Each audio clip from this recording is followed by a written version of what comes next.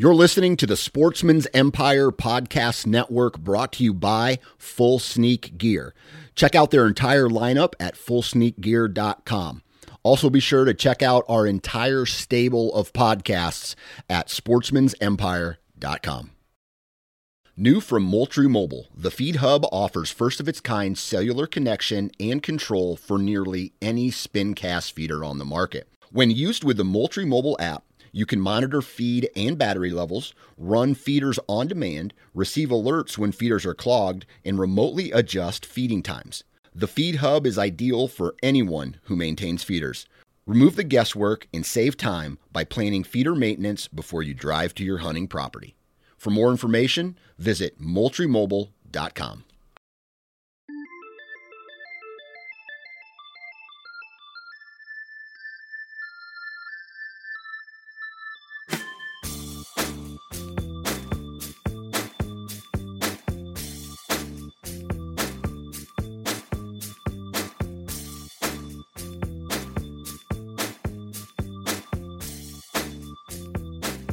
Ladies and gentlemen, welcome back to the Nine Finger Chronicles podcast. My name is Dan Johnson. I'm your host, and today we're going to do another bow review. Now, the guy we're talking with today, his name's Byron Horton, and when this whole thing started, Byron sent me an email a couple weeks ago, and he says to me, "Hey Dan, I can't afford a brand new bow every year. Or ever. I always kind of go for the flagship models that are a couple years older. So like the 2012s, 13s, 14s, and they're, after you wait a year, the newness wears off and you can get a really good bow for way less than a brand new one. It's, that's science or whatever. But and that kind of sparked in my head, hey, that's a great idea. So today, Byron talks about a couple bows that are not brand new, but they're new to him. And he reviewed a couple, and he's going to let us know what he thinks of them. So without further ado, here's Byron. All right. On the phone with me today is Byron Horton. How's it going today, Byron? I'm doing pretty good today, Dan. How are you? I'm doing great. Like I do with all these, before we get started talking about the gear, how did your season go this year? I actually had my best season to date. I finally took my first wall hanger, if you will. Oh, good. So what did you end up shooting? I shot a mid 130s, 3.5-year-old. And, he was my first book that I felt like, hey, I'm going to pay the taxidermy bill, if you will. Oh, nice. Good. Eight-pointer? No, solid 10, but he broke his G3, so. Okay, cool. Congratulations. Thank you. Well, before we get started here, why don't you go ahead and tell us who you are, what you do for a living, and what state you live in? Okay. So I currently reside in Columbus, Ohio. I'm an accountant by trade, so I have the best job. Time out. Columbus, Ohio? Yeah. Are you a Buckeyes fan? Yeah. All right, well, this interview's over. Fair enough. I had to give you some shit. Anyway, I'm sorry. Go ahead. You're an accountant. Yeah, so desk job by trade. But an avid whitetail hunter, and actually in the last couple of years, started shooting 3D just for fun, and really enjoyed to do that with my buddies in the off season. Gotcha. So, and what you've done here is you wrote me an email basically saying, hey, I'm the kind of guy who I can't afford a new bow every year. I can't afford a brand new bow when I do buy a bow. So, what you did was you shot a couple bows that were hot, like really popular a couple years ago. So, do you ever buy new bows, or are you look for those used bows? Yeah, so I've done both. I kind of, though, am leaning towards the way of buying, say, a used bow that's a year or two old, but was, say, a top-of-the-line bow when it came out, don't have to pay the upstart, cost of buying that brand new flagship bow. Because you can use that money then on accessories or some of the other facets that go along with buying a bow. Gotcha. That's not a bad idea. What are you currently shooting? Okay, so I currently shoot the Bear Agenda 6, and that was kind of their flagship bow in 2014. Gotcha. Go ahead and let us know what's the specs on that. Yeah, so that's kind of a speed bow. It's a 350 IBO. It's got a 6-inch brace height. Axle to axle is 32 inches. Let off at 75%. Total weight is about 3.9 pounds. And if you're looking at the used market, you're mid $500 range. Versus when that bow came out, you're upwards of $900. Gotcha. So a $400 drop in 2 years, roughly. Roughly, yeah. Gotcha. Condition of the bow obviously affects that. But. Right. So go ahead and tell us about this bear that you're currently shooting. How's it feel in your hand? What do you like about it? What do you What do you dislike about it? Yeah. So the bear, to me, shot a decent amount of times before making the purchase at a local shop, and then I found a guy selling it used. It's got a really decent draw for what I call a speed bow. That arrow's moving 350 IBO, and some manufacturers, you may not get that IBO speed, but I've seen a couple places that bear can get that 350 IBO. So that arrow's moving, and I kind of like that. As far as dead in hand, there might be a slight bump without a stabilizer. Nothing that you got to write it off on by any means, and with a good stabilizer, I don't feel a thing. The thing I do like about it is a little longer axle to axle, being 32 inches. Not quite as long as, say, a target bow up there at like 34, 36. I like the grip, and the bow seems to really shoot accurately. So those were a couple things that really stood out to me. You'd mentioned any negatives you kind of see with the bow. At full draw, if I sneak forward from my anchor point, the bow does want to go. Gotcha. Part of that I feel is more archer form or mental concentration back there at full draw. But that bow does seem to want to take off if I creep forward, say, a little bit from my anchor points. Gotcha. So overall, I mean, you're shooting it now, so you must like it, right? Yeah. In fact, I have my best 3D score Friday night with it. So, and what have you done for me lately, society? This bow is definitely doing well. Gotcha. All right. So now we'll move to the very on this spreadsheet that you sent me, the Mathews Z2, and it looks like it was new in 2015. Go ahead and talk about this bow. Yeah. So this bow is a single cam that Mathews came out with, and it's kind of based on their Z7 series of bows that were popular in 2010. A lot of people raved about that Z7 bow. So that was my hunting bow this last fall. Obviously, it worked for me. I took a really nice buck with it, which kind of had some sentimental, value to me, and it made it a little bit tougher to get rid of. As far as some specs on it, it's a 330 IBO, 7-inch brace height, 30 axle to axle, 80% let off, a little bit heavier at 4.3 pounds. And MSRP on the website is like $849, but I've seen it, $750. Some shops will run like $100 off a new bow, and I picked it up for $649. And you can find it, used, I'd say, from the $500 to $600 range. Gotcha. Is there, when you said it's a little bit heavier, that's almost it's a little less than a pound heavy. Is there a noticeable? I mean, do you notice that in your hand from your bear? Yeah. So I don't think I would notice it, say, a full draw. But I think on those longer hikes in, or if I was going to go out west where I knew I'd be putting in the miles every day, I think that would be more of a factor to consider. Gotcha. So likes and dislikes. On the Mathews Z2, the draw, I mean, it was just a dream to shoot. The bow fit me really well. I loved the focus grip that Mathews puts on that. It just felt really good in hand. Slight bump, very identical to the Bear as far as, when you release that arrow.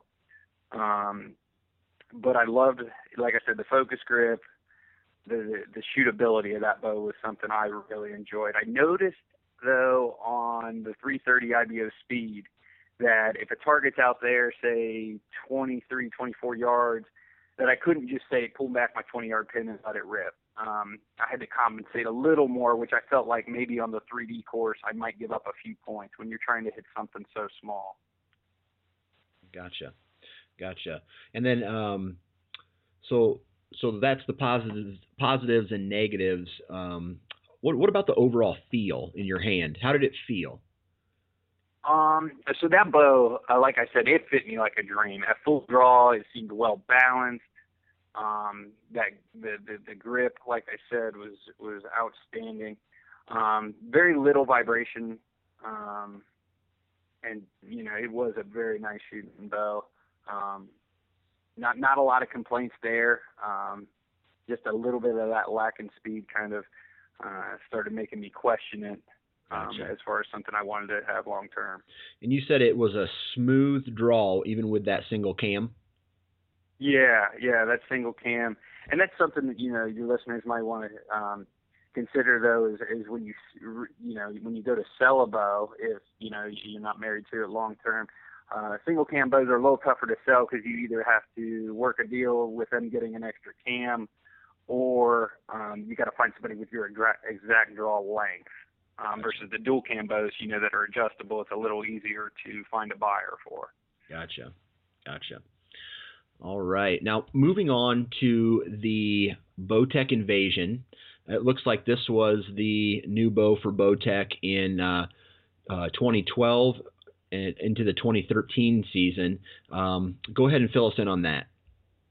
Yeah, so that was kind of my first jump into what I'll call the upper echelon bows. Prior to moving to that, I was shooting, your entry level bows, $300 to $400. So a buddy of mine had it for sale. I shot it a little bit in the backyard and really liked that bow. As far as some of the specs are concerned, it's shooting 343 IBO, brace height of 7 inches, axle to axle of 31. Let off 80%, weight 3.9 pounds. And when that bow originally came out, it was in the mid-9s, and I've seen them priced anywhere used from about $400 to $500. So those are some of the specs. As far as what I liked on that bow, I liked the speed. That was kind of something I noticed right away with shooting an upper echelon bow was the speed factor. My arrow was definitely getting to that target in a hurry.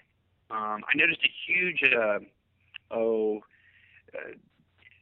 increase in my accuracy. Out there at, say, 30 yards, my groups really shrunk when I jumped into the upper echelon bows compared to the entry-level bows. And that was something that I was just thrilled to death with after purchasing that bow. Some things I didn't necessarily like about the bow, the grip was just a little weird for me. There wasn't as much to hold on to as, say, the Bear or the Mathews, and I have average hands. I'm 6'1", draw length of roughly 29 inches, but I just didn't fall in love with the grip on that Bowtech. As far as dead in hand, though, that bow didn't move. I pull it back, settle the pin, release the arrow, and it didn't move. It was that bow was very nice as far as a dead in hand is concerned. The only, one of my negatives to it was the draw. It was rough. And what I mean by that is I felt like it ramped up to peak draw weight very quickly. There wasn't any time to, say, get momentum to get to it. Gotcha. And I shoot 65 pounds. I consider myself pretty in shape. I just can't do 70. And my fear was it'd be a cold, November, December morning, and that little bit of extra movement to get the bow back could cost me an opportunity. And that was something that I just didn't have that confidence with going into the field with that bow. Gotcha. And you shot that bow earlier in this year, or was that in 2015? early 2015. Yeah, I had that bow until March of 2015. Gotcha. So you shot your 2014 season with that Bowtech. Correct. Okay. Gotcha.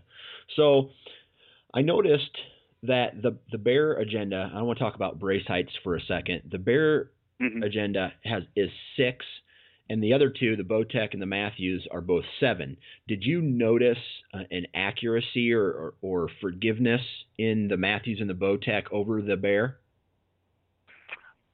I have not. I know Bear does make that agenda in a 7 if brace height is something that you really key in on when looking at bows.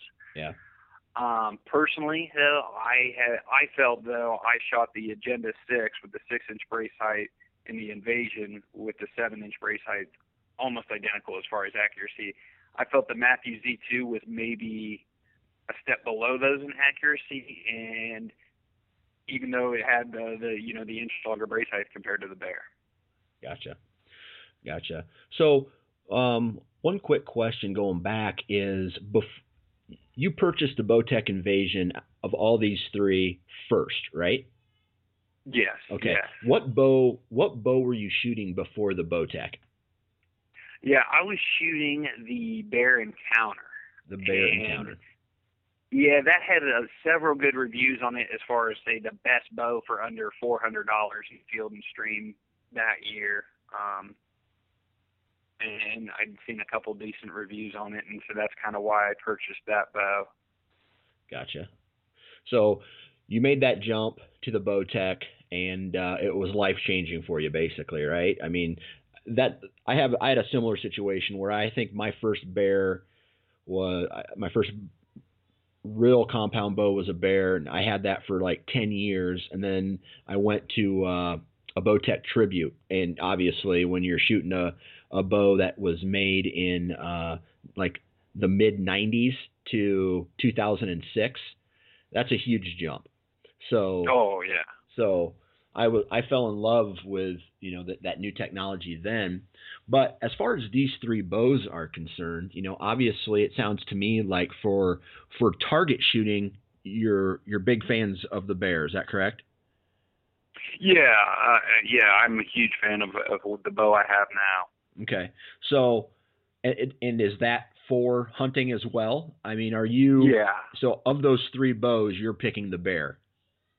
Yeah, I don't. By all means, I still shoot my same hunting setup when I go to shoot 3D. I'm not the guy out there with the 3-foot stabilizer and the magnifier or any of that.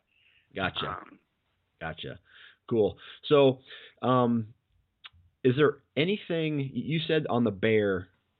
It creeps forward a little bit. Is that something that when you're shooting, shooting the bow, it, so you try to adjust your form to prevent it from happening?